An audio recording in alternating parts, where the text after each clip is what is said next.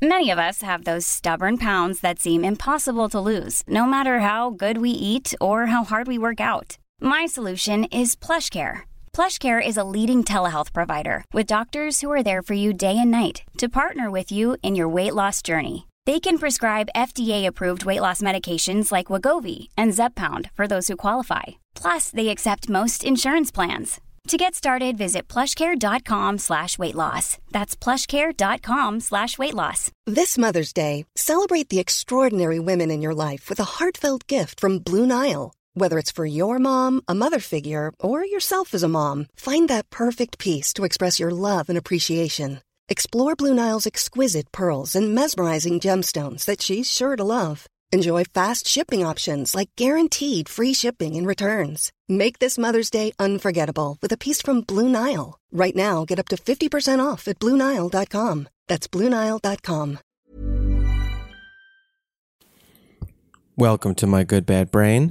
Check us out on Patreon, patreon.com/mygoodbadbrain. If you like the show, keep it alive there. And also, if you do like the show but don't feel like dropping some dough, I'm not meaning to rhyme, but I am.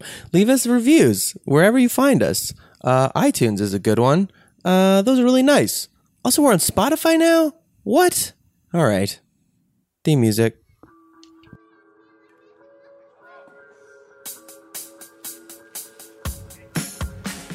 Welcome to My Good Bad Brain. I'm a normal person, so I'm insane. I've got depression and ADHD, but I'm doing better since I medicated me. I'm still not always sure whether I exist or what being a person even really is, but I figured out a long time ago that being alive is beautiful.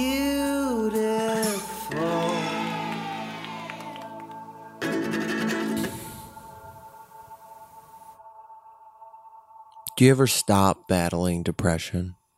Battling is the funniest way to describe it.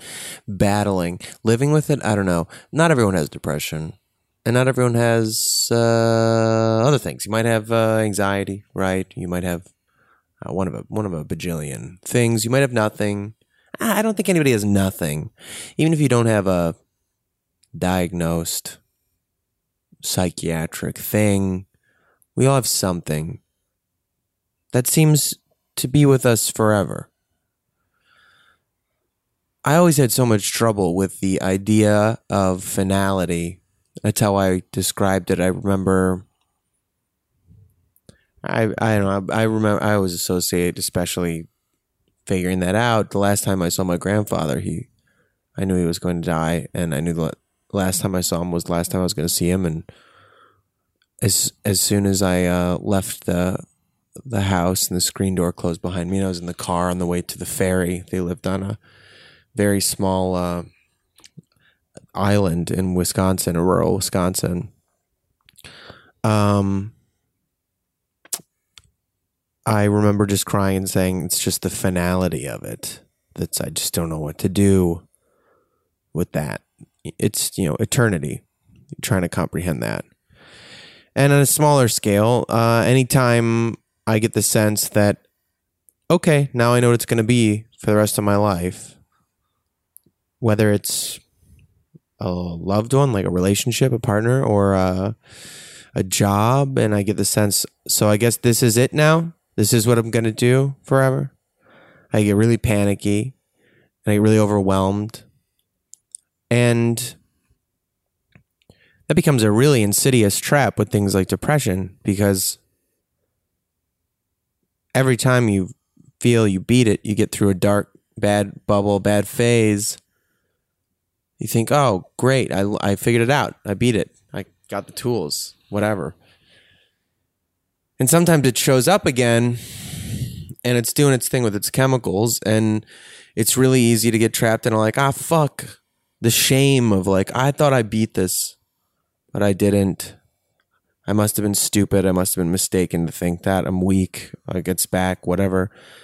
It's easy. It's almost easy to feel worse because you thought you'd fixed it or something, as if you were broken in the first place, but you fixed it, but then, oh, you were wrong, you didn't fix it, you're still broken. And then you got this spiral. And then you get into the zone of thinking, okay, well, let's jump through that hoop and say, well, maybe this is something I'm going to live with. Battle. I don't like that. Battle it. I don't believe in that. I'll get into that, I guess, but live with it. Have this thing for the rest of my life. It's going to be this cycle. It's going to be my ism, you know? And then that can be a trap. So I'm going to do this forever? This is never going to go away? It's exhausting. And sometimes I don't really know how to answer that to myself. I don't know. Doing this is helping, speaking out loud. Because when I talk out loud, ideas, you can dialogue with yourself. You know what you'd say to someone else if they were saying it. Yeah, but you're doing it. You're beating it. You're getting through it every day. That's the point. That's what makes us human. That's what makes humans human. Their defiance, reality in the face of a chaotic universe that there's no reason it should even be here, but here you are. Existing, breathing, dreaming, adding to this thing. Like defiance is like the defining characteristic of what a human being is. Like we shouldn't be here. We're mold on a rock. But we are. And in that is like an infinite beauty and a striving. When I am moved, there's a church next door to me that sings every Sunday. They sing, and it's usually in Spanish. I think it's almost always in Spanish. I can't fully understand it. I'm getting better at understanding Spanish. But the most important thing is hearing what they're singing about, what they're trying to sing about, what every human who's been in a church tries to sing about, which is this thing, this idea of divinity, this irrational thing, existence, and its inherent tendency towards itself, towards being. And that just a tendency towards being implies something good, something generative, and a universe that favors that, some presence, not necessarily a will. I've never believed in the idea of God as a willpower, but more like a source, a force like gravity. Both a force and a source. Something that is just the universe favoring existence over non-existence. And therefore things that exist and encourage existence generate and grow. Generosity, beauty, love, these things. Nurturing. And so I talk to myself, here it is again. I'm going to be fucking depressed again today. This thing's never going to go away. I'm going to have to deal with this every day or every year or every month or I don't know, maybe I'll go years and years and then it'll just pop up again, stronger than ever. How do I remain? I don't even need another modifier. How do I remain in the face of that? And I talk to myself through it.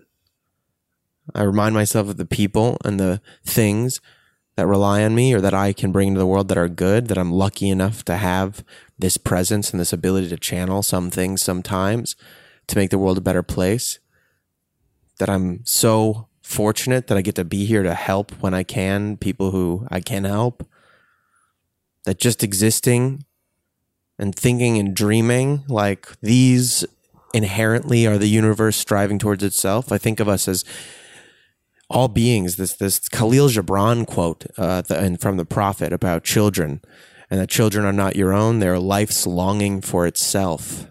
They describe it as an arrow shot from your bow. They're not yours, they're from you. They come through you. And I think all of us, this idea of a child of God or something like that, all of us, this progeny of existence, this thing that came after existence was here and now is part of it, that we are that. We are life's longing for itself. And that there is an inherent good to that I can't explain and that I can't support and that defies logic. I think that's why depression is so insidious, because it uses all your brain power and comes up with logical reasons why you are bad or shouldn't be here or you're a waste or something like that. And it comes up with logical reasons.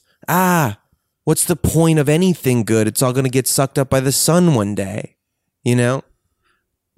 Logical reasons to tell you nothing has meaning on a long enough timeline, we're all dust. And there's this little spark that comes back to me, and it is in the eyes of people that I love, and it is in the tongue of Bodhi, of little dogs, you know? It is in art, it is in trees, and their fucking leaves and branches, you know? It's in the sun. There's this thing that says, yeah, that's the point. The point is that there's no logic to it. It's just beautiful. That's what divinity is. That's the meaning of life. There you go. The meaning of life is embodied in you every day, waking up and saying, nice try, brain. I'm going to do another one. I'm going to do another day. And another one and another one. And sometimes you got to break it down. I'm going to do another minute. I'm going to do another 10 seconds. Just to see what happens, just to see what's here. Sometimes that's all I can do is observe what's happening. And in that is something. Theater is an art that was rooted in religious practices. And I always thought the weirdest thing about theater compared to other art forms you can do in isolation. You can paint, you can make music by yourself. I don't know. To do theater, someone needs to watch it. It needs to be observed. It's something created by the people on the stage and the people viewing it. There's something inherently interactive. There's something essential about the observer to that having any meaning. And sometimes that is our role for the universe. When we feel meaningless, when we do nothing, you're not doing nothing. You're witnessing. You're present. You're observing. The whole thing, does a tree fall in the forest? Does it exist? Does it make a sound? If no one's there to see it, you're here to see it. Sometimes that's enough.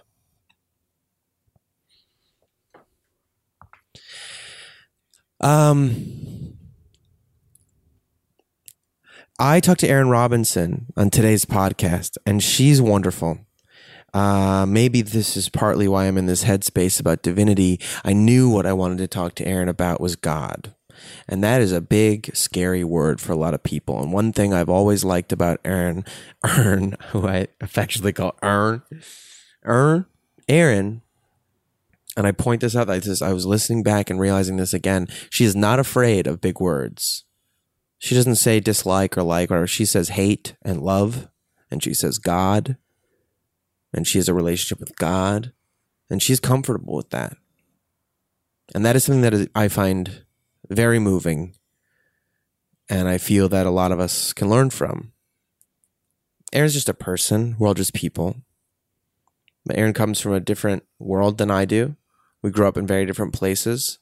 I got to know more about how she grew up in this, which was wonderful. She's seen a lot of darkness, and she's seen a lot of light, and she possesses all that. And I don't know that everybody who gets to see what Erin does in her hosting, she's a very professional host, she's very good at it, would know that, would receive that.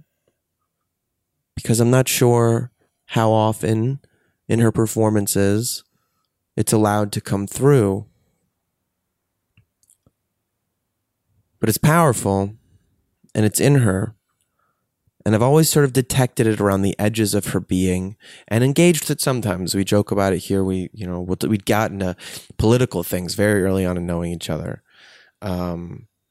which were substantive more than sometimes other people, because you just don't go there with people all the time in the world of pop culture, hosting, and the internet and whatnot. But I appreciated so much that she would engage with me on those things. And as I got to know her more, I grew to have a great affection for Erin. So I think I'll leave it at that. And I think I'll just let this thing start rolling. She's wonderful, and she's powerful, and she has a connection and a personal relationship with a God in her life that I hope for the more secular minded folks among y'all even the atheists, don't get turned off, because something I found very profound was, I mean, this keeps happening. People are all doing very similar things. People only come up with so many things. And they give different names to the things that they do, but they tend to follow the same patterns. And her practices with God and her religious communities, I was very struck, mimicked very much just basic mindfulness practices that I will use, that I feel I learned from therapy or meditation or whatnot, something quote unquote, secular and worldly. I just think the same way we talk about politics in here and the things that happen in the world and in culture, and it's never just like, let's just talk about mental health. That's all we're talking about here is about mental health, and that's it. It's all the same thing to me.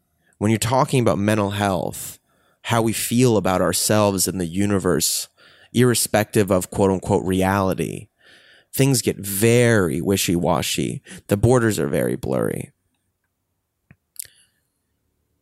I think it's important that we all strive to hear truth no matter where it comes from, especially if it comes in clothes that you're not used to liking, a form that you're not comfortable with, or you associate with other things that you might find challenging. And I think that's part of my experience with Erin. She was open, and this was just a wonderful talk. She talks a little bit about some struggles she had with eating disorder stuff, and she talks openly about experiences she had encountering death in her life. It's great. So I'm going to stop talking now, and you're going to hear a little song play, and then you're going to hear more of me talking with my very good friend, the wonderful Erin Robinson. Let's do it.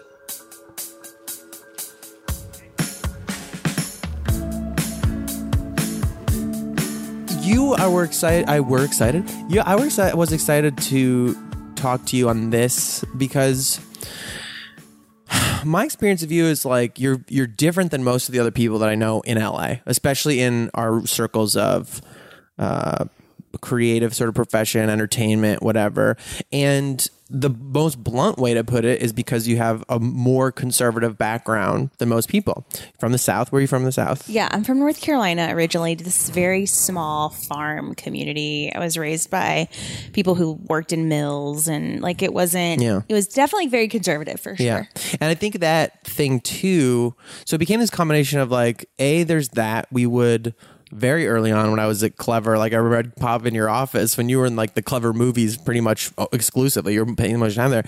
And we would get into these very sudden, sort of politically sort charged, of snarky like things sometimes about politics or whatever.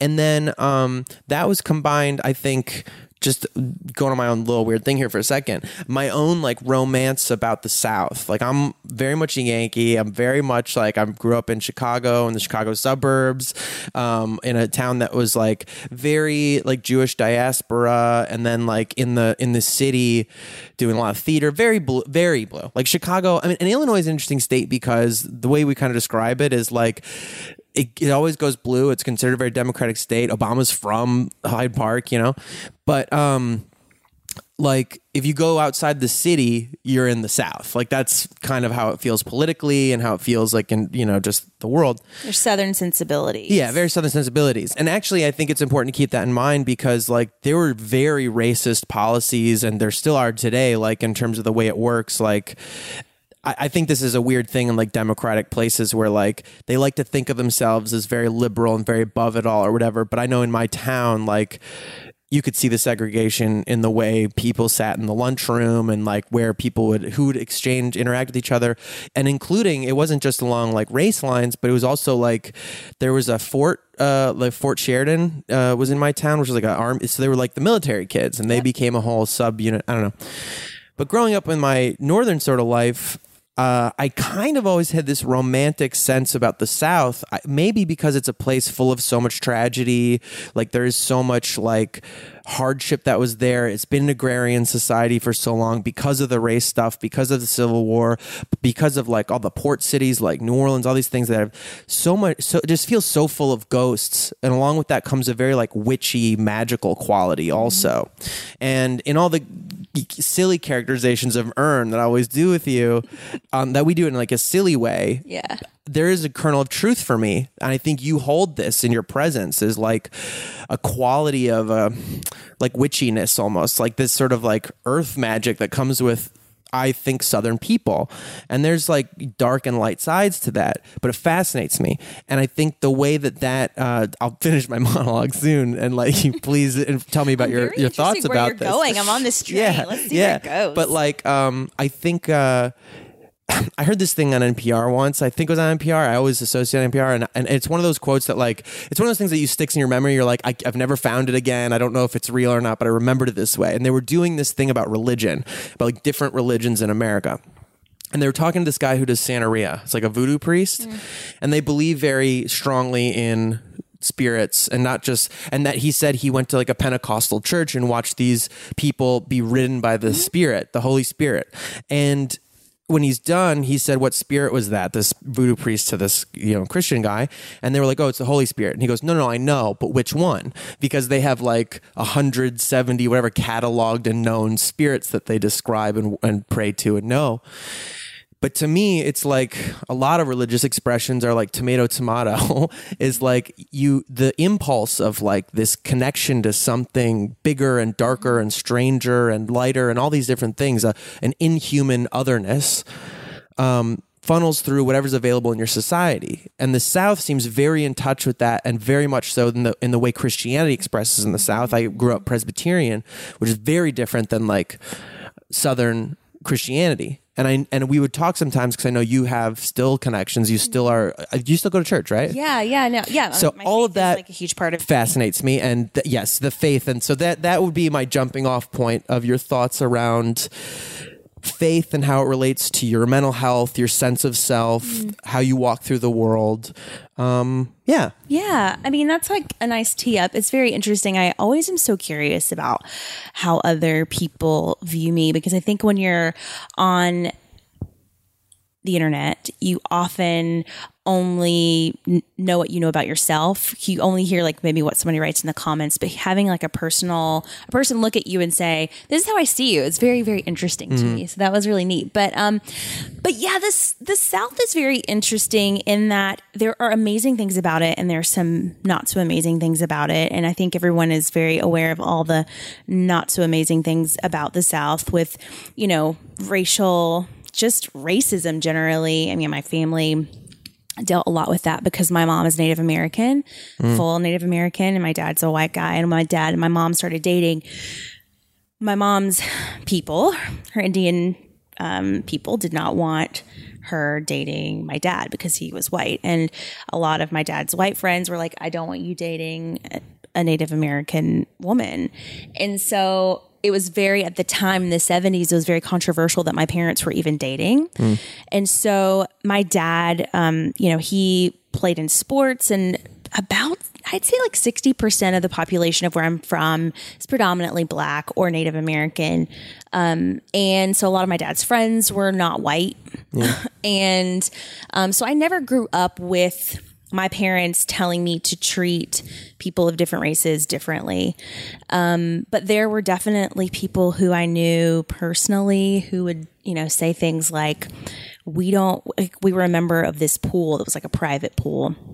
And my dad was like on the board, and my dad told the National Guard members on a hot summer day, hey, if you guys want, just go jump in the pool. It's hot, And some of those members happened to be of multiple races. And one of the members came to our house and knocked on the door and was like, excuse me, sir, there are Black people in the pool. And my dad was like, what's the problem? And they're like, well, we don't have Black people in the pool. My dad was like, well, I don't care what you have. I have as many people as I want in the pool, any ethnicity that I want. He's like, people are people. I'm sorry, I don't see color, And so I was from a family that was I guess, kind of ahead of their time in the South that way. I also was raised by my grandparents predominantly, who were Democrats. Yeah. My parents were Republicans, so I was Even though you just said that, Democrats?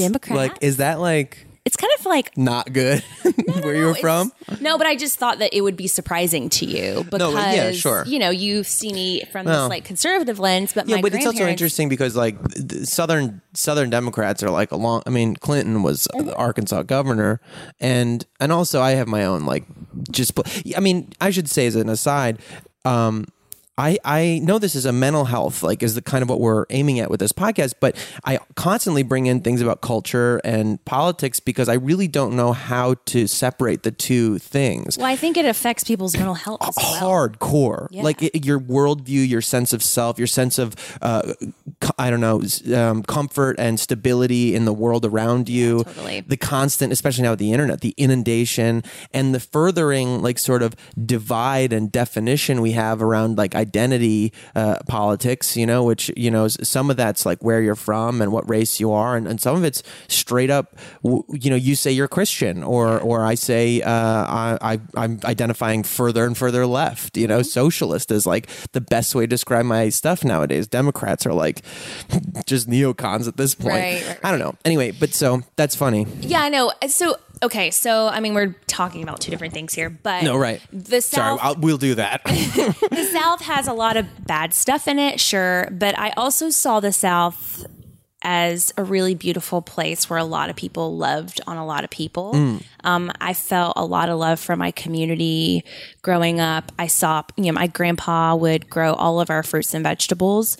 And when we had enough to feed ourselves, we would give away delicious, fresh fruit and vegetables to anyone who we put a sign in the front yard for people to come pick up food. And I saw a very tender, sweet side of the South, and so, but Christianity is a huge part of. Yeah, well, even what you just said is, my high school girlfriend was Texan, and she had only been in Texas till she was like 3 or something like that. But her parents are very Texan, and Texans are like, it doesn't matter if they're only till you're 3, you're Texan forever, Yeah. And I remember talking to them and their thoughts, her mom especially, their thoughts about living in the North in Chicago, and that like this, yes, there's evident racism and racist policies historically in the South, but in the North, there's like almost a more insidious one of like, we vote we say all the right things, but the way economic policies and housing, like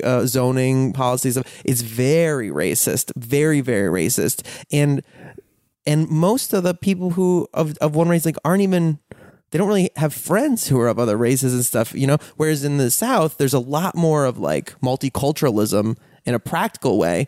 And you go like, I don't know, a lot of people I know from the South are a lot less like in genuine reality. Like they might not speak in the way that's considered politically correct now, but in practical like relationship and everyday existence and experience of other human beings, they have much more diverse communities and sense of the world. So even that, what you just said, is like really interesting. And I think a lot of people don't think about like this more loving thing that can exist in the South. I miss that Southern community more than anything. I think it's the one thing that keeps me thinking that I won't live in LA forever, because I love how kind everyone was around me growing up. Of course, there are outliers in every community, but for the most part, I had just wonderful experiences with the community there. So yeah, I mean, I love the South. I grew up there. But I'm in LA now. And so I really do feel like living in the city has changed my perspective of the world in a way that I wasn't exposed to when I lived in North Carolina, in a good way. I'm interacting with people with so many more nationalities and cultures, and I'm learning a lot about so many different people. So I'm grateful that I was able to get out, but I do sometimes miss. Yeah. I mean, talk more about that, I guess. I think that's interesting because I think how does that affect your sense of self and the world, and like who do you think you are before you're coming to LA, and then how you interact with this space that's like this new one that's so different? Like what's that like? I always had this kind of gypsy spirit about me. I always knew that I was never going to be where I was for very long in my life. And so No, I was just checking the levels. You can keep going. Sorry. I had this gypsy spirit where I always knew I wasn't going to be in one place for very long, and so moving to LA, I was like, oh yeah, LA, it's gonna be great, but I took for granted the pacing of life that I once lived back home. And, there's so many people here, and, people don't care about people often in this city. And so it did kind of give me a sense of depression in a way, because I expect a lot out of people, I've come to realize in my old age. And I expected a lot from people who are around me who really let me down in this city. And I feel like that continues to be my experience. Really? In this city. Yeah. But, I actually joined a church in LA, and it's a kind of a small church, and it was so diverse. And at first I was like, oh, this is really interesting. This is very different. And then I got to know everyone, and race is a huge issue amongst a lot of people in my community, in my church community. A lot of people struggle with racism in a very open way. A lot of people came to this church and they were like, listen, I have issues with judging people based on their skin color, and I don't want to do that anymore. And so I've been a part of this community where people are dating races of people that they actually hated growing up, and now they're about to get married to them, or are married to them, or having children with people of different races. And it's so beautiful to see people work through kind of like the nurture part of themselves, where they're like, I was taught this, but that's not true. Right. And I actually want to come out of that mindset, come out of that thinking. And so that's been a really cool, beautiful thing to see. Well, we just said that's a great phrase. I just want to like pause on that to work through your nurture, because that's so real. I think about a lot, like,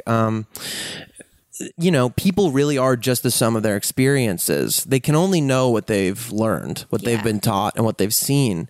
And living in our culture now, it feels very like, I think some of it's a little founded, because the extreme outliers who tend to be the mouthpieces of policies and expressions, and they get a lot of focus, and they do feel so far gone that you just are disgusted with them. And so the idea of just like someone's canceled because they're problematic is easy, and also kind of makes sense in some of it, because we have to have thresholds. There are some people who are just so unabashedly terrible that you're like, forget it. But the hallmarks and dog whistles of their language trickle down. And I think there are a lot of people who, what you just said, like, if there was space for them to be wrong, if there was space for someone to, in a caring way, understand that's their nurture, and say, hey, maybe you want to look at it a different way. And not in a punishing way. No, I think there's non-judgmental way. There's a resentment, right? Like, it's hard for us to hear that we're doing something hurtful or wrong that we didn't intend, and then go like, oh, I'm sorry. Like, I think we tend to be so punished for that we get so defensive and go like, well, I didn't mean that. What do you mean? And then it can be so intense if you are persecuted or punished for it, that you just go like, well, actually, maybe I do think that. I'm just gonna stand on it. Yeah. And that's like, seems to be rewarded too, to double down on your wrongness this day and age. So it's hard to find communities and spaces of people who still have room in them for the ability to work through your nurture. Yeah. And maybe like, and even with ourselves, like even in a weirdly personal, introspective way, like the patience to work through your nurture with yourself. Like, I mean, we learn a lot of ways to beat ourselves up and hate ourselves, all through childhood. Even if they're not from your family, even if they're just from the cruelty of like society or a school group or anything, there's so many nurtures that it is very hard to find the patience to, I don't know, be gentle with yourself and like forgiving with yourself and of others, to like try to get to a better version of yourself. Yeah, I just think that, hatred is one thing that will hold us all back. What does that mean to you when you say hatred? Well, when you look at someone or speak to someone who doesn't necessarily agree with you, or who maybe has a perspective that makes you feel ill, when you're like, oh, I can't even believe that person would even think such a thing. Our gut instinct is, especially in 2018, is to just hate someone for their belief, or just hate someone for saying something. But I think it's so much harder and also rewarding to say, you know what, I definitely disagree with that perspective, but I'm not going to hate that person. I'm going to hate that thought. And I'm going to hate that idea.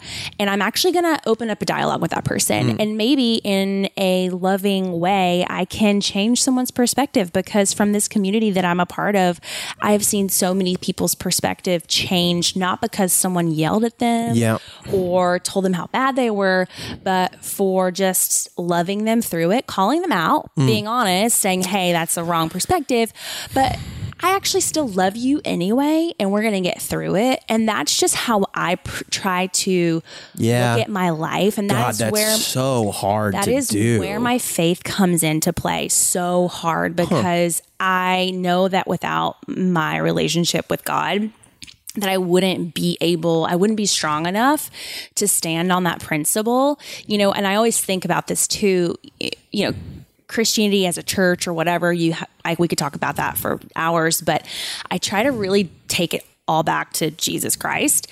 And he only hung out with thugs. He only hung out with murderers, prostitutes, people who were bad people. And he loved them through those decisions, and they became his best friends in life. And, if that's what he did, then that's what I have to do. And it's hard, but it does allow me to have freedom in a lot of ways. It's interesting, like, even you saying Jesus Christ is like, oh no, like I'm like, people are gonna fucking turn their brains off just by hearing the words Jesus Christ. People do it when I say God. That's because religion. Religion has done that to people. Exactly. It's hard to separate out, especially Christianity, from its political connotations nowadays, like as a political force, because the people who have hijacked the rather beautiful ideas present in Christianity, they're separate worlds to me mentally. Like I can separate my faith from my politics every single time. I wish other people could. I wish we could. I wish the spiritually inclined would help that too, because it truly is. I think the people who are doing the like evil stuff in the name of Christianity, the like divisive and oppressive stuff, and not just that, like we can even back away from that. The crimes they're committing against their own followers, like economically, serious economic violence, like taking advantage of like people who have nothing and getting them to give all their money away to them, is vile. And if we could figure out a way to get people to like separate that. Well, there are churches out there that are doing that. There are communities, like there are churches that are like really bad and taking advantage of people. And I was a part of a church community that did that growing up. And I like walked away from Christianity because I had such traumatic experiences in it. I always still believed in God, and I was like, okay, God, I know you're real, but these church people, like I can't deal with these people. Yeah. And there are amazing communities, like church, like leaders who I love, like Judah Smith, is a huge, very popular pastor, but there are people who are really operating in the way that I think we should be operating as believers, not in the like traditional hellfire and brimstone way, but in a way that's just loving people regardless of how messy they may be, and not trying to like force anything on them, That's I have a lot of friends who are in AA, or I've associated with like a lot of those people. I've been in Al-Anon. I've done some 12-step stuff myself, and one of the things I've always been so impressed about with that program is like there's no proselytizing. There's no like trying to convince people, oh, come check this out. There's no like, there's a kindness that if people get a sense of something, they'll maybe say something like, I think like Zeke, who was on here talking about his experiences with it, will be like, he might float it and say, hey man, if you're ever interested in this thing, I do this thing and let me know if you want to go, I'll take you to a meeting. But that's it. And it's never again mentioned. It's like this thing. And even if you start going, no one's going to harass you about coming around and being like, where have you been? And stuff. It's like there's something mysterious that no one can even explain. People who do it even will be like, we don't know why it works. It just does. You just show up and it does. And I truly believe it just has to do with like my experience, at least, was like you go sit in a room and you listen to people talk and you hear your thoughts coming out of other people and you're like, oh my God, I'm not alone in this. Connect. Yeah, and I think like communities of believers, whether they're secular or spiritual or whatever, is maybe all centered in that, in being, especially in this day and age with like our urban life where we're all in our little boxes, literally our little apartments, and don't know the people next door. It's this like forced, version of a community where like we're gonna all go to a space and try to get to know each other and try to see each other in each other and share that feeling. You also said, I was going to say, for me with Christianity, I'm grateful that I did so much Sunday school when I was a kid, and I'm so grateful that I learned so much, so many stories of the Bible and so much about the Bible in these parables, because if you can even just approach them as literature, which most people have no problem doing, we learn all of our lessons from books and stories and novels that stick with us since we're kids. There's really powerful ideas, and when you were talking about this, meeting people who are different and who are problematic and who are bad with love, how hard that is to do, because we want justice. We believe people should get what they deserve. We like some comeuppance or something like that. Which is the story of the prodigal son, like always was like very beautiful and hard to understand because there's so many layers. I also think most of these parables, most fables in general, aren't actually about outside people. It's about a thing inside yourself, that all of us have a prodigal son inside of ourselves, and we also have a good son, and that like we need to be able to love the part of ourselves that strayed and that fucked up and always fucks up, and say like, no matter how much we fuck up, that it's a personal thing, that you will love that part of yourself and say you're welcome back here anytime and you can always be better. But also what you're talking about in a very practical way, I mean, people are the sum of their experiences. And if somebody comes to you with a way about them and you answer that with violence, that's even emotional violence, even like intellectual violence, that is the only thing they've known their whole life. They've gotten very good at that. And that's all it's ever going to be then, is this battle. The ability to truly love and forgive and like leave possibility for them to be someone better is really tough. It's hard, but here's how I do it. So I really work on my actual relationship with God. I don't really focus so much on like my relationship with my pastor or my relationship. I mean, I have great relationships with my community, but at the end of the day, my existence here on this planet, is this going to bother you? Oh, that's life. We live in a city. Okay, there's sirens. My existence on this planet. That's the thought police coming to take you away because I've said you're being religious in a liberal city. No. My relationship with God at the end of the day is the most important thing. And I also believe I have a purpose. If I woke up today, there's a reason for my existence. And I have to build my relationship with God, I think, first and foremost. And if that's strong, in a moment where I want to lash out because I'm mad at something, I really do mentally say, okay, God, what do you want me to do right now? Because I really feel this way and I don't want to be mean, but like, I really want to say something. Like I had this moment with a person, I had a really horrible, emotionally traumatizing experience with someone. I'm, not to go into detail, but I confronted them about it. And I remember leading up to that moment of confrontation being like, oh, I'm going to give it to him. I've got all my points laid out because I was in the right, and I was like, I'm just going to lay into him. And I remember sitting down with that person and being like ready to go and having a thought of literally, I feel like I heard God tell me, tell that person you love them right now. And I was I started sweating and I was like, I can't believe that like God's telling me to tell this person I love them, but I had all my bullet points planned out. I'm so angry right now. I don't want to tell this person I love them. That's not what I want to do. And I did. And in that moment, I got emotional and I let go of so much hatred and so much anger that I had. And I was like, oh, that's so beautiful. I'm so glad that I was so in tune with my relationship with God that I was able to, in the moment where I was so angry, tell someone that I love them and let go. There's so much power in that. And 22-year-old me would have never done that. She would have showed up and just said whatever was on her mind. And I think as I've gotten older, I've really tried to lean into, okay, God, what's my purpose today? Who can I love on? How can I love on them? And I don't know.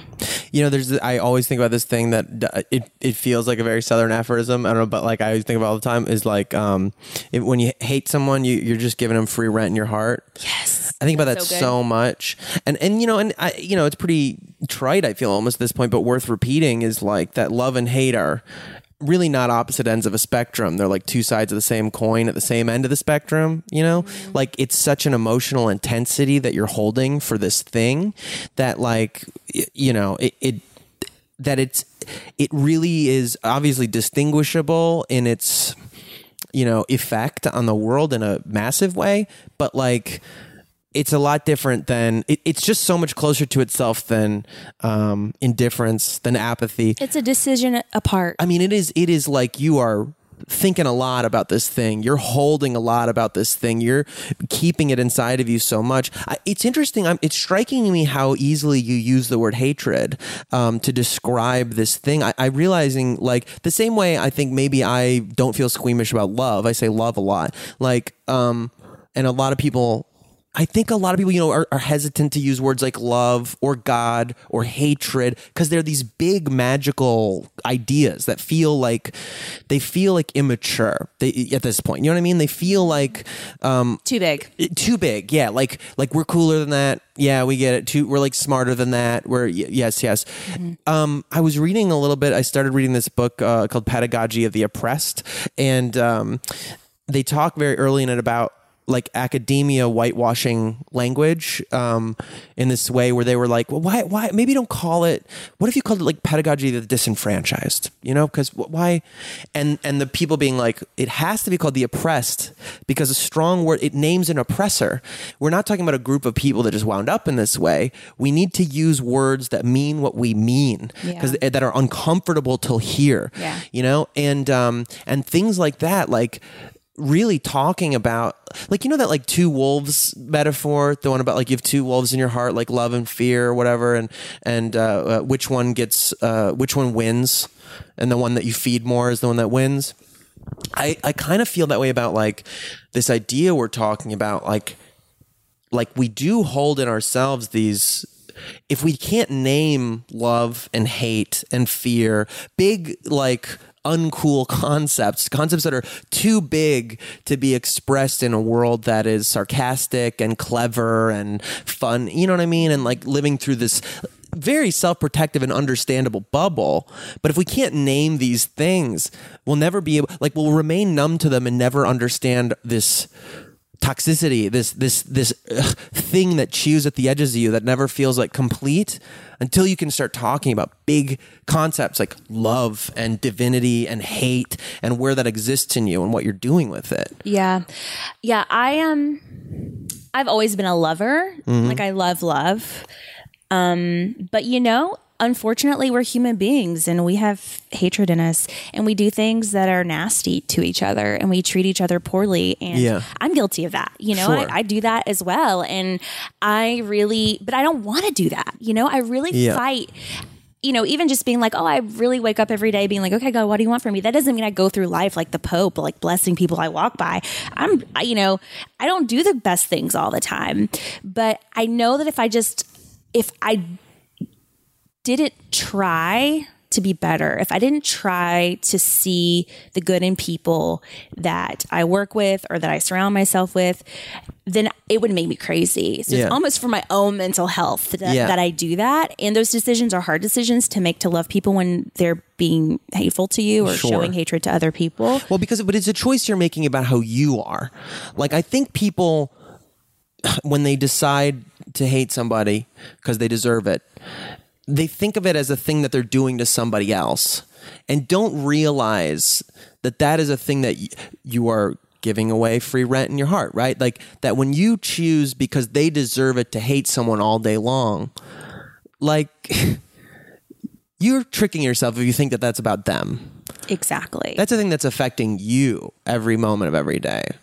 Yeah, that's interesting because here's I think the trap and the thing about it that in terms of like realpolitik, right? Like, because these are beautiful concepts, to be forgiving to others and ourselves and whatever. But let's just focus on others for a second.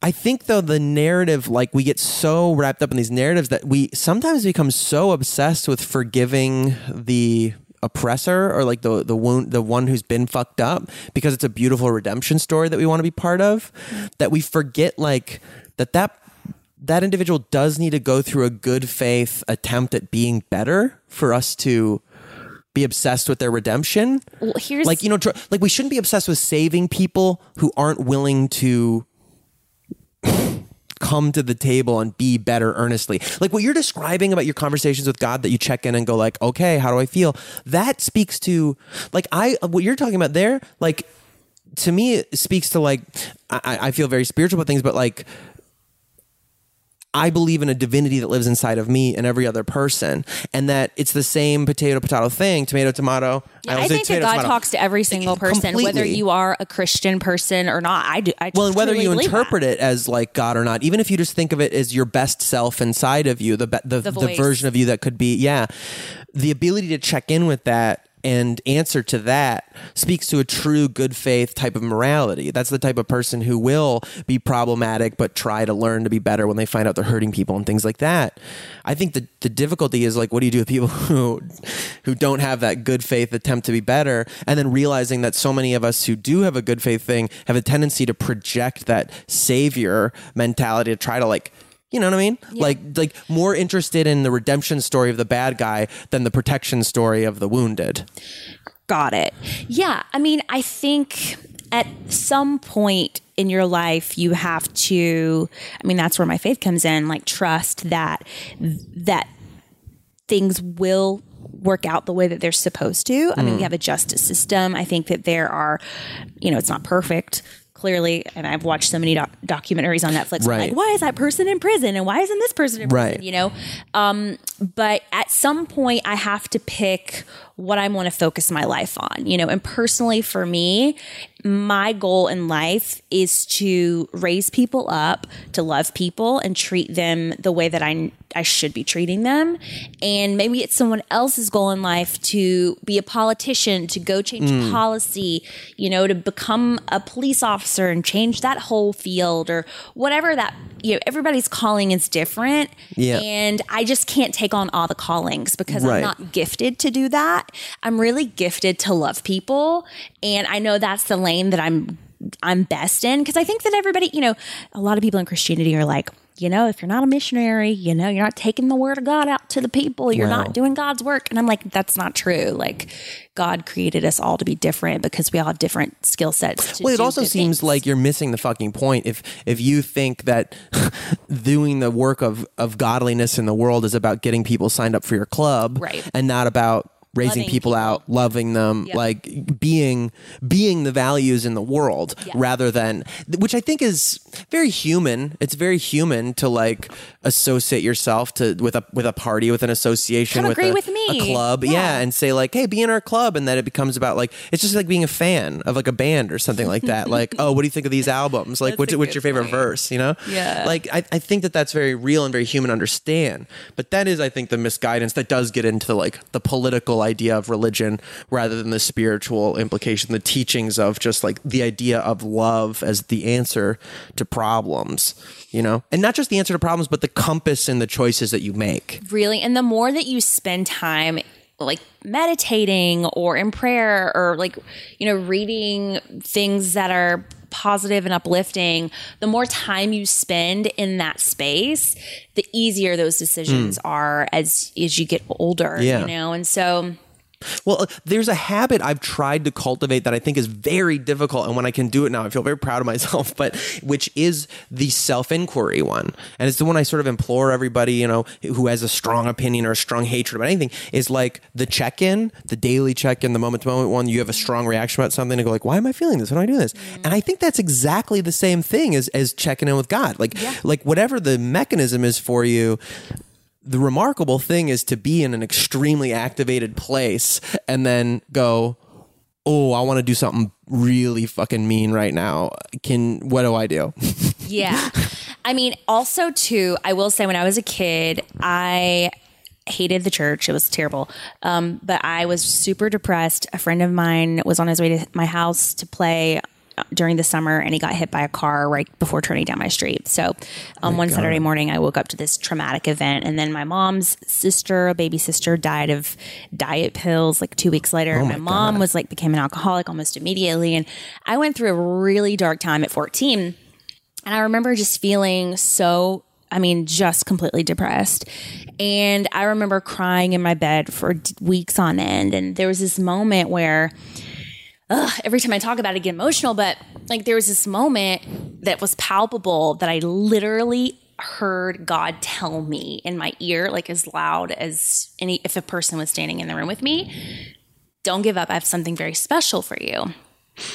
Now, I'm this little girl in the middle of nowhere in a farm community, no money, no dream. I'd never done theater. I had no dreams of doing what I do now for my job. And I remember in that moment just being like, oh, and everything in my soul changed, everything in my heart changed. And I was like, I don't know what this is, but I know without a shadow of a doubt that was a real encounter that I had. And so the rest of my life has been proof. And I have not worked for much in my life. I have to say I've worked hard in the opportunities I've been given, but to get to where I am in my career and where I've been, none of that has anything to do with how great I am or how talented I am. It all has to do with the fact that I really feel like God told me I was on this path that he had planned for my life. And if I would just sit back and do my best to be my best, that he would take me where he wanted me to go. And it's not been easy. And I've had some real low times, but it was that moment that really changed my heart. Not religion, not people, not churches, but this encounter with the creator who I believe created me to be on this planet. That was the reason why I chose to step out in my life, because I knew there's a purpose for it. And every day that I'm alive, I want to honor that. Like I want to say, okay, God, well, you told me there was a purpose. I'm not going to take this for granted. I'm not going to take the people around me for granted. How can I love them? So it's very deep for me, but it really is important to me. I feel like it's such an important part of my mental health. It's such an important part of my relationships with the people who I love the most and the people who I don't love the most. Yeah. It's weird. I don't know why that last part hit me, but that there is a really, that's a good story. That's a really good story that you told it came really suddenly as feels very real. I feel very emotional about it too. No, it's very beautiful. No, it's not an apology thing. Every time I say it, I cry because that's Make how me real cry. It was, and I don't think I've had many moments like that in my life. Like I had one like that. Did you? Yeah, that's why I'm interested in it. Is yours came in a place that you were surrounded by death, and that's so fucking nutty. It's interesting. I sometimes wonder, my brother's like that. My brother's life has been touched with death so much, very close friends dying since childhood, 9, and I think it was the first one, and whatever, and it kept happening. And he was sat with my grandfather when he died. They were very close, and he was there with my grandma. And I wonder sometimes, because we live these parallel lives, but some people are just touched. Death is around them, and in many ways, my brother is so made to handle it. He's very much a leader. He's very much a lover in this way that is, he's not bogged down with dumb shit, thoughts about people that I have that stop me from being close to a lot of people.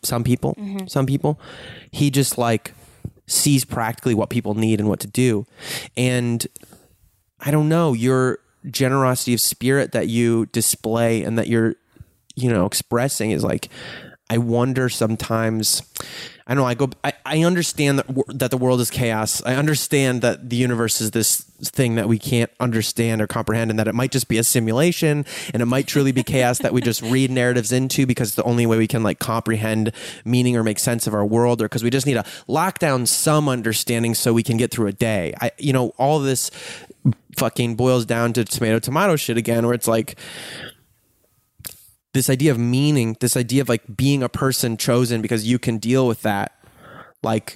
You are the one who can take that burden, is something that I've always felt was very important. I will just say too, I was like in high school and I was the oldest of my siblings, and my dad, my family's just whatever, was crumbling, falling apart. There was like a lot of weird stuff and some drug and mental breakdown stuff, and there's like whatever and a lot of weird stuff. But I do remember being like in a depression. It was probably like the first times like depression was really manifesting in my life. I mean, I feel like I associate around puberty is when like that started to show up in my life in a real fucking way.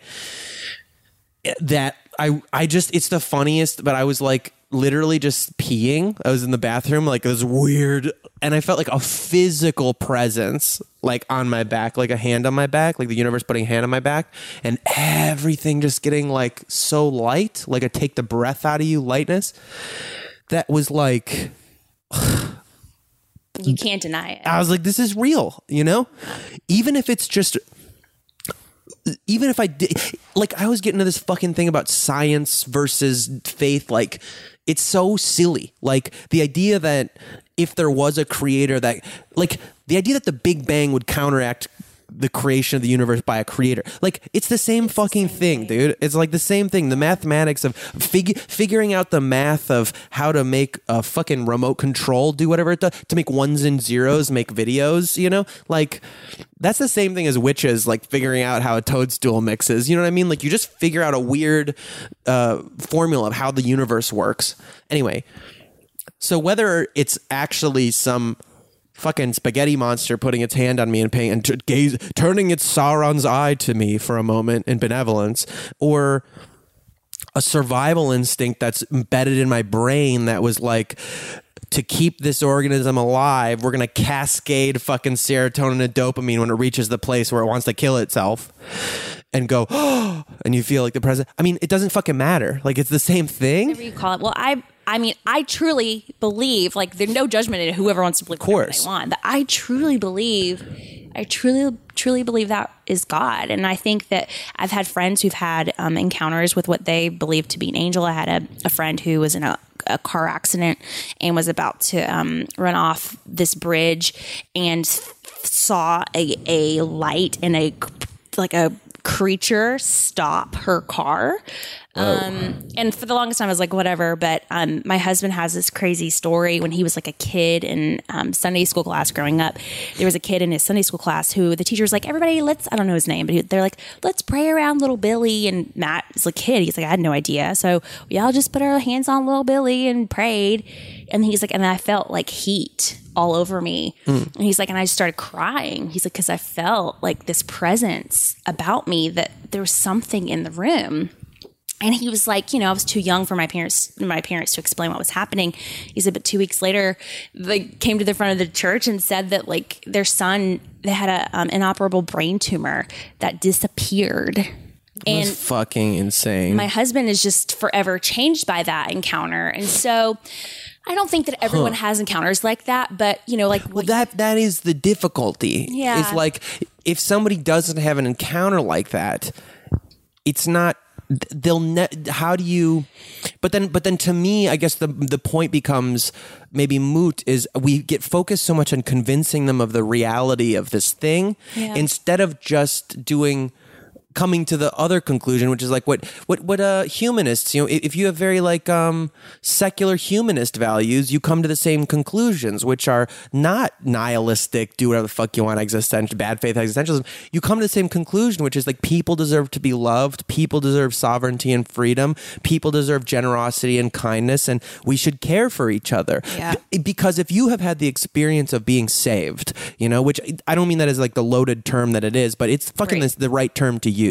If something saved your life, whether it was a person or sort of divinity or whatever the fuck it was, I believe somewhere inside of you grows the knowledge that you are to save other people given the opportunity. I totally agree. And I really believe that every single person has a purpose.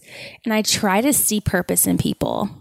And that is something that I think when we live in a country like the United States and we are scrolling Instagram, it's so easy to see ourselves and our likes or our views or whatever. But I really want to challenge people to try to see purpose in other people, because as soon as you shift that perspective, somebody comes to hook up your cable, right? Like Spectrum or Time Warner cable, people hate that, and they come and you're like annoyed or whatever. But if you take that moment to like see that person's purpose and be like, okay, this person woke up today, so they must have been created for a purpose. What is that today? It really does like change your life. Like there are people around me who are atheists. There are people around me who are agnostic. There are people around me who haven't done great things, but seeing their purpose is so amazing. Even in their bad stuff or their imperfect stuff, when you can really look at people's purpose, it really can change. Life. I mean, I think we're coming to this thing of like, people get so bogged down on the mechanism or the reason or the label that you're, putting behind what you're doing, instead of like the net result of like, what are you doing? Are you helping people? Are you trying to amplify people? Are you trying to be a presence of justice and generosity in your world, give in every micro opportunity or not? Yeah. And that's so interesting. I don't know. You want to move into like the question? I'm going to move into the questioning part. We're going to like do a sort of abrupt, but let's. Otherwise, I think we might just cry for the next 2 hours. I know. This is really good. Let me take a. I'm going to pee really quick, and then we'll get into my questions. Okay, thanks. I'm just going to remind myself of the questions I asked you earlier that I asked. I tried not to really read them too much, honestly. Yeah, that's good. I wanted to. I just like to plant them a little, just to like plant seeds. The first one, this is like my 6 quick cues section, and I didn't review what my 6 quick cues were previously. I just like kind of like remembered and figured those are probably ones that are important to me. So this is an evolving thing. These are the 6 quick cues for now. The first one's, have you ever been diagnosed with any like mental illness disorder things, or in a therapy kind of setting? I've never been diagnosed by a professional, but I do know that I have gone through, like I mentioned earlier, seasons of depression, just because I can feel that in my body. I don't need a doctor to tell me that I'm depressed from time to time. And it's something that I deal with more and more frequently as I get older. Mm-hmm. And it's just something that I try to keep in check. But it is very hard to do sometimes. But when I was in college, I struggled with an eating disorder. Yep. I was anorexic for a while. And then I had a weird random OCD counting disorder that was undiagnosed, but I would just like count letters and signs, and it would give me kind of anxiety if a word didn't have an even amount of letters in it. Weird. If there was like, if I couldn't draw a line visually down the middle of it mentally, but I had to like really. Does that persist? No, and it's never come back. It was just a phase of my life. Like the way you were describing it, did it feel like connected to the anorexia stuff? Yeah, it was during the same time, and this very much, my life felt out of control. I was in college, freedom for the first time, had a lot of pressure on me. I was like preparing for Miss North Carolina, which was a pageant. So I had, really? Yeah, I had like a committee of people. You did the pageant stuff, huh? I did. Damn. I did. I know. I don't talk about it much just because it didn't. I mean, the only thing I know about you from your past is your Big Papa Pump interview, which is that was Big Papa wild. Yeah, I think about it all the time. It was during that era. I did pageants, but not. I only did like 2, and I just happened to do really well because I had a lot of people around me who were coaching me. So I had like a lot of pressure to perform well, and so I think that was why I was going through that during that time of my life, but. I've never been diagnosed, but I think a lot of it has to do with the fact that I'm so constantly self-checking myself mentally that I don't feel like I ever get to a place that I'm too far where I'm like, I can't pull myself out of this. But I have felt recently like, you know what, I might reach that place. You do have I think there's a threshold of people who can tolerate a certain level of pressure. Yeah. But I think there is a point where we cross it and we need more than just ourselves. There's more. Well, I was going to say, like, did you have your check-in with God thing when you were then? Like when you were feeling anorexic? No, because during that time I was so against the church. I mean, I still loved God. I believed in God, but I didn't know what spiritual tools that I had readily available to me at the time. And so, no, I didn't. And I wish I had been in that mindset. I don't mean I'm not trying to like strip away divinity. Like as I've expressed, like I think they're the same thing. Just what language you choose to use, what tools. Like I think, people are just comfortable with what they're comfortable with, probably because of political problems. But the self-check-in ability or the like by having God, like I always just think like it's important to understand yourself as a part of a bigger thing and not just only this thing that contains the whole universe. And I've always said, I don't think I've ever had a eating disorder, but I have a lot of disordered eating. There's like, I don't think it's an accident that I'm always on some program or another. I'm keto now, or I'm doing intermittent fasting, I'm doing, you know what I mean? I've noticed that I one of my close friends from the first, a year or two ago, I remember her saying like, she was just like, I was like, I'm doing this thing, whatever it was right now at that given time, paleo probably. And she was like, you always got to struggle. And I was like, oh, fuck, There's something really beautiful about that for you. Well, for me there is, but I think it is, for me, it's this interaction with this line of like, I do feel like discipline's hard for me, time management, presence, intentionality. It's hard for me to stay grounded in the world. So I think it helps me with that, like helps me like bring me back to what am I doing? How am I nourishing myself? What am I, regimen. Something resembling structure. But I do think the dark side of it is related to what, obviously I'm not a doctor or whatever, but, from my understanding in the world so far is like this, what was anorexia like for you? Like that and the OCD thing feel connected as like a control, like a way to like take control of things. That's exactly right. Yeah. Yeah. And I remember feeling it also allowed me to feel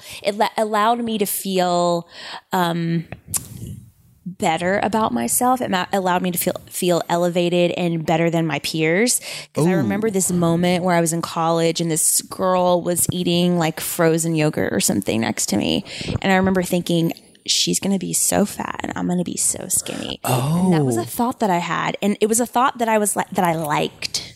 Like it, and that thought came to me multiple times until I realized I was sick. I think that that's very common about depression these days too, in a weird it's become like a meme to like that we all want to kill ourselves and we all have depression. Everyone's like all the time, And I think I've also started to see the meme arise, and I hope this movement builds where it's like, let's leave fucking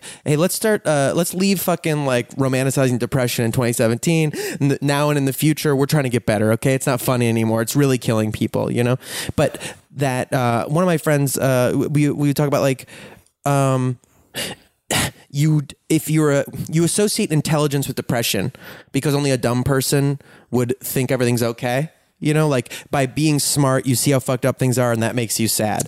You know what I'm saying? And that, like, I think a lot of people who have our afflictions, there is a part of us that likes to go like, we're much more dimensional and tough and going through stuff than these normal people who are making these choices. And it becomes like this secret power. It's a power thing. Like you're saying about like, she's going to just eat that. Well, fucking shit. I'm so much better than her because I have discipline or whatever, Yeah. And I think that when I really started battling the eating stuff myself, I really started pushing hard to be better and do better. That thought did change. So I do believe there are lots of spirits, a lot of them not good. I do think there was a spirit of like control that I had that was like, when I started working on dealing with the food stuff, it kind of fell away. Did it have anything to do with like emptying out, like controlling what's inside of you or what you feel, like, because the metaphor of anorexia is really fascinating to me, of like you've kind of said already that you were not really in communication with God for yourself. No, which I'm just gonna stop equivocating what that term means, right? Like whether it's the universe or some meaning or sense of a bigger family that you're part of, God. And so there can be like an emptiness there that is almost like mimicked by like what you're trying to act out. Well, I'm going to just get you know, I to me also, I think like if you don't hold a place for love inside of you, just hate takes it. Well, I mean, I truly believe, truly that there is an enemy in this world. And I think that there is God. And I do think at any given moment in time, there is always a battle happening between good and evil. And I do believe that if you aren't filling your life and yourself up with goodness, that it does leave you vulnerable to evil, you know? And I really feel like that happened to me during that time where I was vulnerable, you know, and I think that this like enemy attack on my life was, oh, I'm going to attack her mind. I'm going to attack, you know, her health, her physical health. So I think that definitely had a lot to do with it for sure. Yeah. And also I was in this transition of life that a lot of people go through where they're like, I don't know what to do with this freedom, this responsibility. I had full ride scholarships. I had 2 of them. Wow. So I was making money going to college, but I had to keep a certain grade. And so I had this pressure, and I was going to Miss North Carolina. So there was just so many transitions I was going through that left me extra vulnerable. And I just think it was like the perfect storm of all of those things. But was that like, I mean, you described earlier this like agrarian sort of like poor life and people dying around you. I mean, and if I'm getting too personal, you can tell me stop. But like, was that like, was there a thing like pushing you to get out of there like that? I mean, you're all the way on the other side of the country now. You know, by that point, you're doing those. In a literary like American Girl story sense, that has a lot of like cachet to it of I'm getting out of here. I'm going to propel out of here, you know? You know, I had shades of that, but truly, I didn't feel like I was escaping something. I just truly felt like I was going into something that I was called to do. Yeah. And it was less about looking back at my life being like, oh, this sucks. Because I had, like I said, great communities and great relationships in my family I love so much. And when I moved to LA, it was one of the hardest days of my life because my grandmother had just been diagnosed with Alzheimer's. And so I knew that it'd be one of the last times I ever saw her again. And I had a baby sister who was like 4 years old, who when I drove the U-Haul out of the yard was reaching her hand and screaming for me. So there were a lot of things that I loved and I didn't want to leave, but I really did feel, I was like, you know what, Erin, you can't live your life for these people as much as you love them and as much as they love you. You are called to something else. And at the time I had no idea what that was, but I was like, I have to go where I feel like my heart is being pulled. And I may come back and I may screw up or mess up or whatever, but I have to do it. And so, yeah, I mean, I didn't feel that way. I didn't feel like, oh, I got to leave these people in the dust. Yeah. I really feel, I love that place. I think it's so precious. You know, there's something so special and I'm so grateful for it. I'm grateful that I grew up the way that I did. I'm grateful I grew up poor. I'm grateful I grew up without opportunities because it made me who I am, and it made me respect opportunity. It made me work hard. It made me see that I could create something from nothing. It taught me a lot, you know. I think a lot of times you look at people who are rich or who have a lot of privilege and you look at them and you think, man, it must be nice. But I'm grateful that I had nothing. I'm grateful that my grandmother used to sew.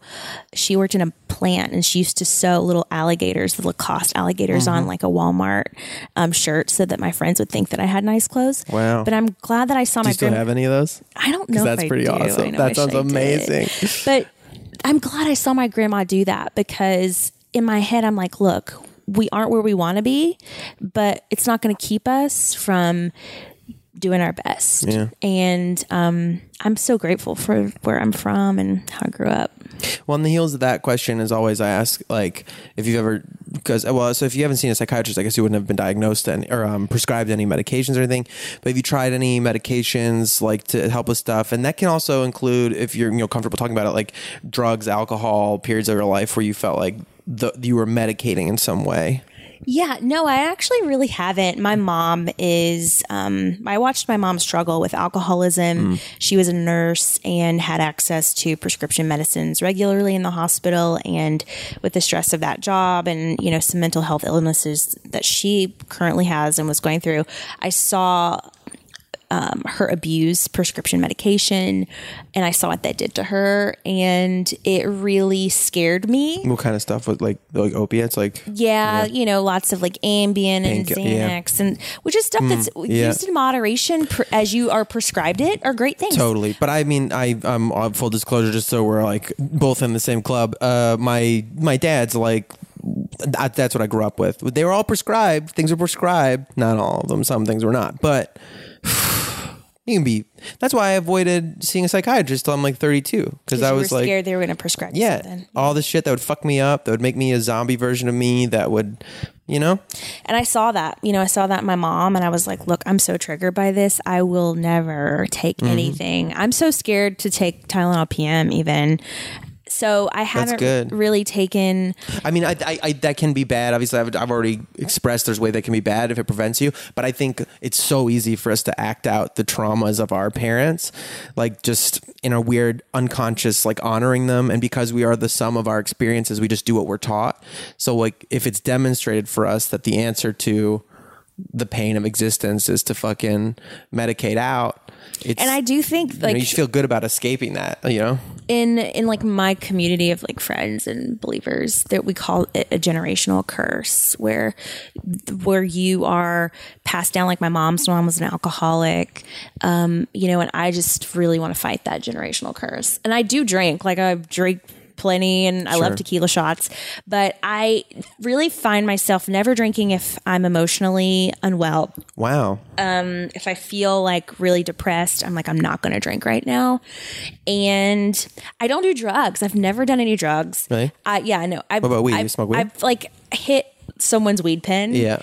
Once, and I was like, I don't feel anything, so this seems like a waste of my time. Yeah. But I mean, I've not really desired it either, because I like being in control more. That was always how I felt. And weirdly, as I get older, I'm very attracted now to, in an intentional, I'm older now, I don't think it'd be, and getting the right thing. Like I'm very much becoming attracted to, well, like psychedelics more. I've done a little bit of mushrooms, but never enough to have like big old psychedelic trips. But the more I've read and the things that come out about like, LSD, mushrooms, and their effect on depression, sometimes like literally as an intervention level event, like you only do it one time, it changes people forever. Addiction to, some people have like done LSD or mushrooms. One of them were like just quit cigarettes, that they never do them again. My mom has done a lot of stuff with like some of that in as even older than I am now, like, you know, in her 40s or 50s, I think she started trying some stuff and did like she did like an what do you call it? It was a medically facilitated MDMA, like MDMA therapy, where like you take ecstasy, like medical grade MDMA, with a professional psychiatrist, and she said it was like 8 years of therapy in 8 hours. She described it as saying, like, I might actually have my mom on this podcast, because she's always fascinating. I know. She said, she was like, it's one thing to learn and process and hear that you are held in the hands of God, and it's another thing to just be held in the hands of God.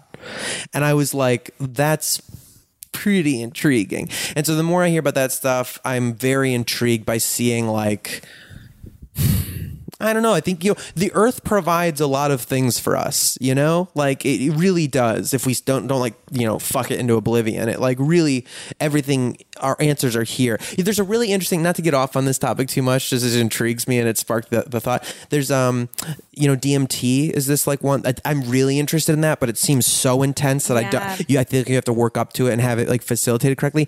But it scares me. It's in like every living thing, like every living organic thing. And especially apparently it's in the bark of the acacia tree. Mm-hmm. And some people think that the burning bush in the Bible was an acacia bush, and that like this trip and God talking to you and meeting the creator, which is a lot of people have that experience on DMT, is like they go to the center of the universe and they meet the beings. Wow. I don't know. It's really fascinating to me. I mean, it's fascinating to like hear people's stories. I know that because I do feel like sometimes when people take drugs, whether it's just like regular drugs or like prescription medications, that it can trigger some mental health things that I saw it trigger in my mom. Right. Because my mom, before she became abusive of alcohol and drugs, she was a completely different person. That was always my fear when I was younger, was I was like, I think I just was like, I knew about the demons that lived in me. And I was like, I'm worried if I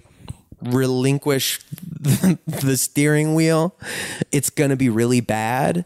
And I think maybe I've processed more and communicated more with them and like gotten them more out and figured it out, which is why now I feel less afraid of being out of control. Interesting. But I do think that might be why I very much was like, I don't like being out of control. And then it's sort of like... Most people have the opposite experience. Most people are more free in their 20s to try things. And as you get older, you become less free because there's so much more on the line. You know, you have families and houses and careers and blah, blah, blah. But so I think that's... Unless you live in this generation that we're living in, this like weird millennial time where like... Screw it. It's very... Well, you have a little bit more stable situation than a lot of people I know, including myself. But like... where it's like what we were supposed to have, the like married and the kids and the houses and the life and the things to lose, just they're not here. They're like, so it's like kind of like, different for everybody else. It's different. Yeah. Well, anyway, I'll keep moving. What's my next one? What's next on the list? The next one on the list was, what's something cheesy that you find inspiring? God, I'm the most cheesiest person, especially when I got married to my husband. We became like super cheesy. One thing recently that has just gets me every time I think about it or every time I watch it is the Mr. Rogers documentary trailer. Yeah, fuck me up with that Mr. Rogers. Any clip of him, and you're just like, oh my! I've only seen that trailer. I haven't seen the movie yet. No, I don't think it's out yet. No, and when I saw the trailer, growing up, I watched a ton of Mr. Rogers, and if you watch him as an adult, I binge watched a bunch of stuff on YouTube. I'm like, this is some weird crap. Like, I can't believe. Sometimes it's weird. It's really weird. But it's weird in a way that like children, children have a different perspective on the world. We even forget, we forget what we act. Have you ever seen the movie Coraline? Oh yeah. You know? Yeah. That's like, I really like that movie, and I like Neil Gaiman stuff a lot. And I saw like a thread recently on Twitter on Neil Gaiman's thing was like, someone had shared an image their child had drawn of their imaginary friend, and it was very scary. It's like, and they have yellow around their eyes so they can see in the dark, and it's my imaginary friend. It's like, definitely this kid is seeing ghosts. Yeah, but like a spirit. And Neil Gaiman's like, well, this is why so many children aren't afraid of Coraline. Like, some of them are, but grown-ups are afraid of it. That there's something weird that's like so honest in their interaction with the universe. There's no judgment in how they perceive things. So Mr. Rogers to them is just the coolest person of all time, where as an adult you've got so many experiences to filter how you see what you're watching. Yes. I think it's hard for adults, for us to look at Mr. Rogers and like, every time still like, you're seeking guile, like you're seeking something sinister. Like, there must be a reason that he's being so kind and weird and slow and deliberate and patient. And when you can't find it, it's very moving. It is, that trailer. And then I saw the video that went viral of the guy who plays the sheriff in the show. I don't know if I saw that. Oh my gosh, you'll cry. But, Mr. Rogers, he was one of the first recurring Black characters on television who was painted in a very positive light. And his story of how Mr. Rogers treated him on set. And there was a moment where Mr. Rogers is sitting at the pool and he's like, it's a hot day. Let's put our feet in the pool. And he's like, you know who I want to invite over? My friend, Sheriff, I can't remember what his name was. And he's like, come over here. I want you to stick your feet in the pool with me. And the guy was reminiscing. He said, you have no idea how important that message was to children, to have a man of color be invited to a white man's yard to stick his feet in the pool water where this white man's feet were in. And he was like, it changed me forever. That's so interesting. Like, there's something about that. The theme just keeps coming up, I guess, for this episode. But I think it's beyond biblical. It's like a mythological thing we have about when, Mother Teresa washes someone's feet, when Jesus washes someone's feet, that there's something so vulnerable and kind Have about. you ever washed someone's feet? I have at Burning Man. Wow. Which is so funny, but like there was this camp, because Burning Man's like every camp that exists at Burning Man, to be approved to have a lot in a camp, you have to like have a thing that you provide to the community of Burning Man. And there was one camp that was this foot washing camp. And when you're in Burning Man, like there's this weird dust that it's like this very insane dust that you just can't even wash off with normal water, whatever the mineral is, it's like, and if you don't wash it correctly, like you'll get really cracked weird feet, and it's like just part of the desert that like wants to kill human beings, and they set up this camp, and it's just these wash basins of like soap, warm water, rags and like some kind of oils and things. And literally what you do is, if you're passing by, like I was bicycling by and I see it and I go, oh, and I, come back. And also even just water out there is impossible. Like you're not allowed to pour any water on the playa. The whole idea is like that stains the playa, and you were supposed to, so you have to contain everything, to bring everything with you. And there's this thing of just like these rows of people, you go take a seat and someone washes your feet. And by the time, and they're rubbing your feet, washing your feet, feels so nice and strange and vulnerable. And then you realize everybody washing feet aren't the camp. They're the people who had their feet washed before you. And so then that's really sweet. Then you take your turn and you wash someone else's feet, and you can stay there as long as you want, whatever. But it is very strangely intimate, powerful experience, like a nurturing demonstration that feels like religious. It feels ritualistic. Even if you're not a religious person, it feels so symbolic and kind and inclusive, Yeah, I did it actually for an ex-boyfriend of mine, not in a religious way at all. I was like, I'm going to give you a pedicure. And he was like, okay. I was like, take your shoes off. And I did it from this place of love. And I remember like washing his feet and realizing, I was like, this is like really powerful. I had never experienced anything like that before, like the vulnerability of it. So I think it's really, I wonder, just thinking more about the implications, the metaphors and stuff, there's like, your feet are what carry you through the world, and they're not cared for ever. Like you just, and when people touch your feet, people have very strong reactions to that. Sometimes they just don't like to have their feet touched at all. Sometimes it's very powerful. And it's like, to me, that and forearms and hand massage are like, oh my God, you use them all day long. You don't realize how much tension and pain is in there. And maybe there's something to that of saying like, I'm going to wash your feet, and I'm like grateful that you're here. Like I'm grateful that you are walking through this world, and that these are carrying you. And I'm going to help you rest. Yeah. And that there's something precious too about like honoring this thing that allows you to have contact with the earth, and that like allows you to spread yourself around this earth. That's like beautiful, I think you get more out of it washing someone's feet than you do getting your feet washed. This beautiful act of service. I love service. Is that your love language? I don't like receiving it, but I love giving. Like I love, before this happened, I went and picked up medication for my husband. I was like, I just wanted to love on him. I love service. And I feel like when you have a moment like that, it's just so you get more because you're giving than you do if you're on the receiving end. Well, following that one up, the next one is how we got to foot washing. It's pretty good though. It was pretty nice. We went from Mr. Rogers to feet washing. You should watch that video though. I will. I'll see if I can get a clip of it and put it in here. Oh, it's beautiful. Okay, I follow that one with. Let me go to the other side of the spectrum. What's something dark about you? I don't really as much anymore, but I did deal with rage for a time in my life. Yeah, I could get very angry. And maybe that's why I use the word hate so much, because I really feel like there was just an angsty, angry part of myself. And I do think a lot of that comes with maybe being around so much death and being like, why did I have to go through all of that? But I'm a person who I'm like, you don't mess with me. I will get you. Like you look at me as a woman and you think, oh, she's like a quote unquote, like pretty girl who can get taken advantage of. I'm not that girl. And I don't know if that's a protective mechanism or what that is, but I've really worked on it. I remember one time this guy was taking advantage of me. I pulled into a parking lot and he was like $5 to park here. I paid my $5.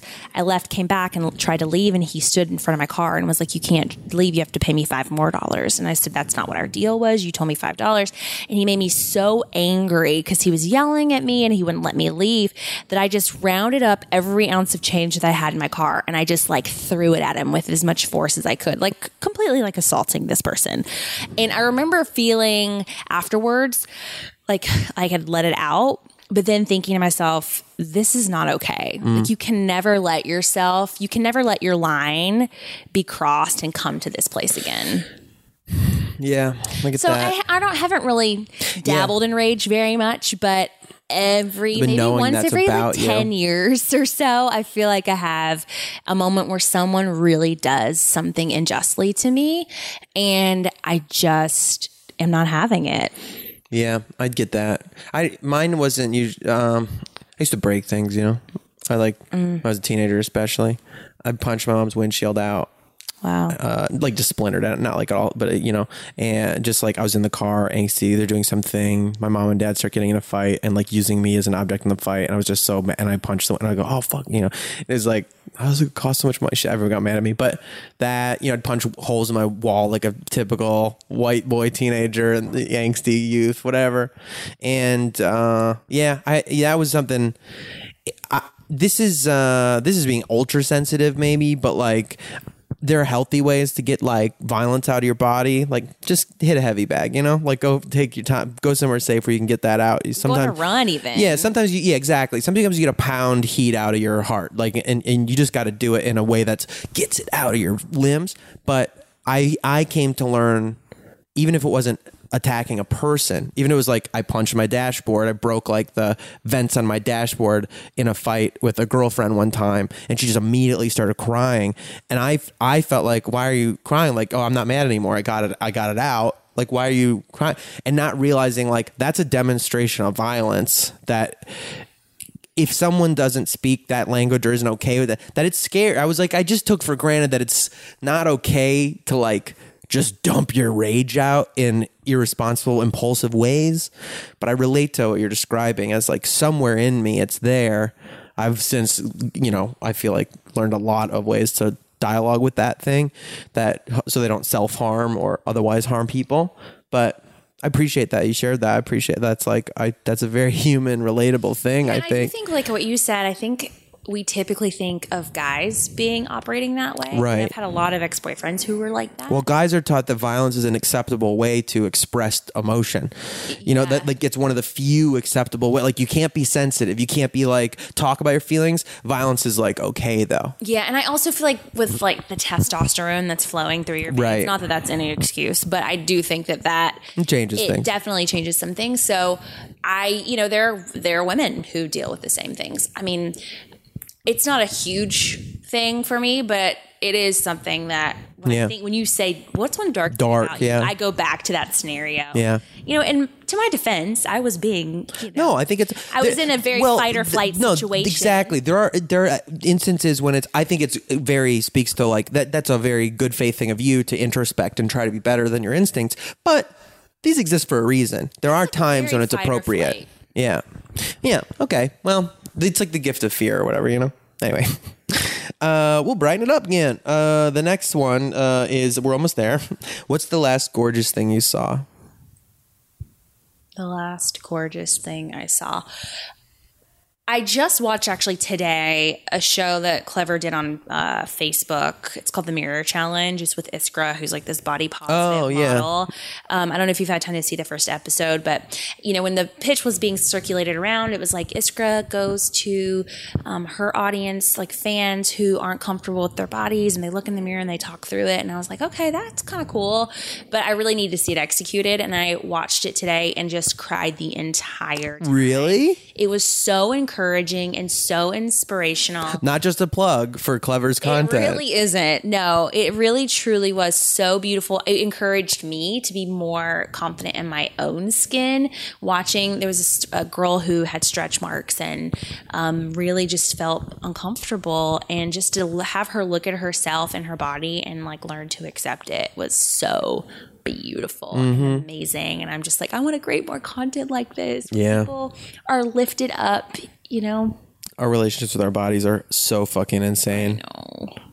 We could do a whole like, that'll be one. We'll do that one sometime. That's dope. What's it called again? It's called The Mirror Challenge. It's a Facebook Watch show. Okay. But it's delightful. The Mirror Challenge with Iskra. Yeah. It is a Clever thing, right? Yeah. Yeah, Clever cool. produced it for her. All right, killer. Yeah, well, that's dope. All right. This is the very last. We're the very last part. Okay, great. Wow. I have it's the don't kill yourself list. I started a long time ago in a very dark time in my life, and I would always start with coffee, sandwiches, and lavender soap, and they're just things I would remind myself are reasons to not be dead, because they're really good things about being alive. And I'd like you to add something that is usually something like accessible, simple, not like that, like is a thing to remind yourself reality is good if you're in a dark place. I love hot showers. Hell yeah. Like, I think I could take 2 or 3 showers a day, not to wash, but just to stand under hot water. Coffee is definitely up there for me. I mean, this is kind of like a little deeper, but I love waking up to my husband. It's like that morning moment where I wake up and I see him and I'm like, I have him forever. That's like a morning moment that I'm just every single day. I'm like, oh, I can't wait to wake up tomorrow.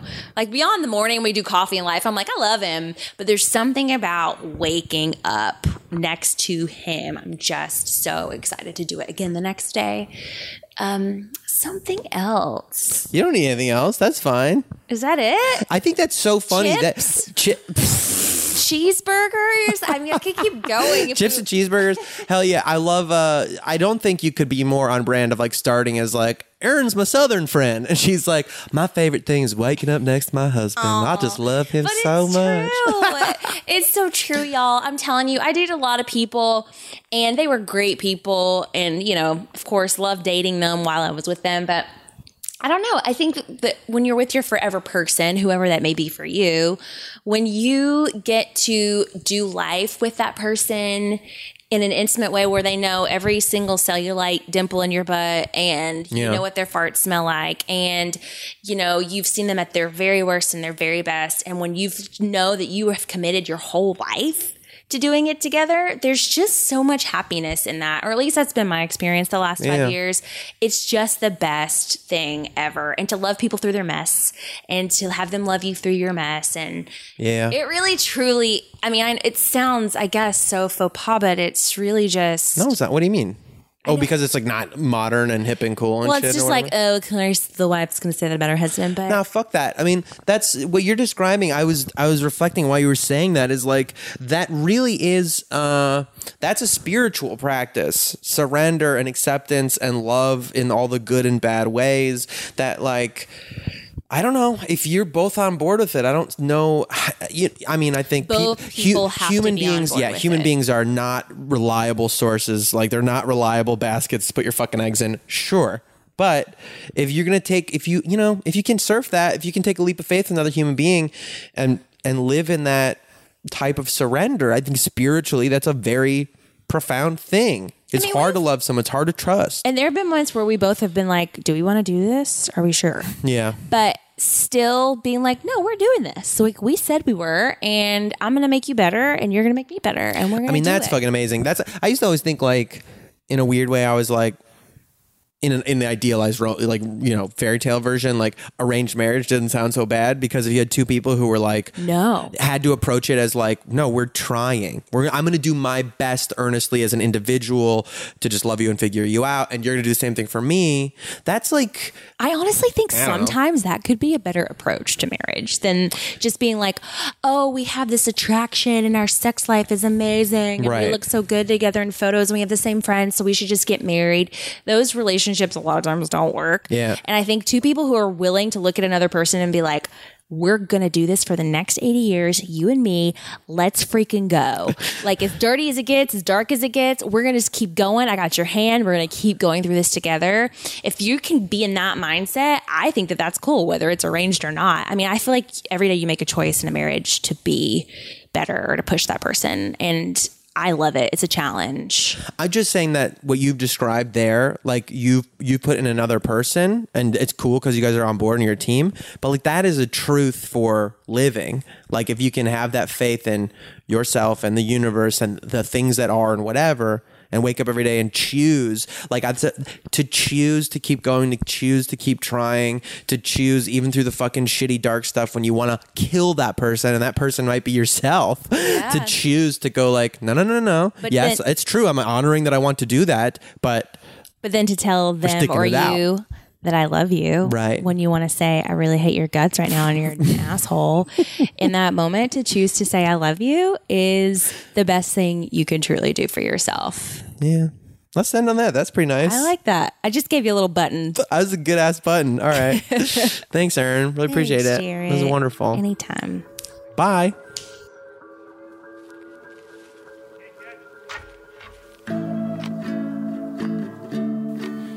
Thanks for listening to My Good Bad Brain.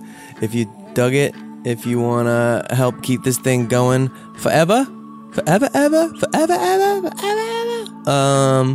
Patreon, patreon.com/mygoodbadbrain. Drop a buck or two there. It makes a huge difference. Also, leave us reviews on iTunes or wherever you're listening. Those are really lovely and helpful. I hope you have a wonderful week, day, whatever. See you soon. Bye.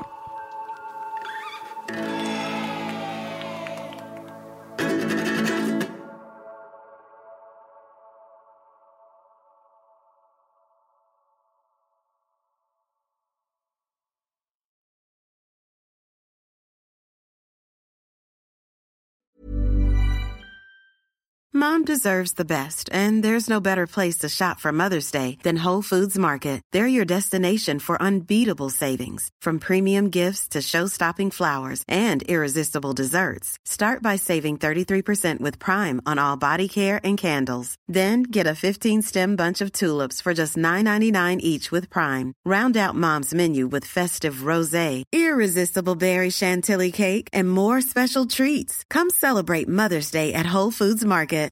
Imagine the softest sheets you've ever felt. Now imagine them getting even softer over time. That's what you'll feel with Boll & Branch's organic cotton sheets. In a recent customer survey, 96% replied that Boll & Branch sheets get softer with every wash. Start getting your best night's sleep in these sheets that get softer and softer for years to come. Try their sheets with a 30-night guarantee. Plus, get 15% off your first order at bollandbranch.com. Code BUTTERY. Exclusions apply. See site for details.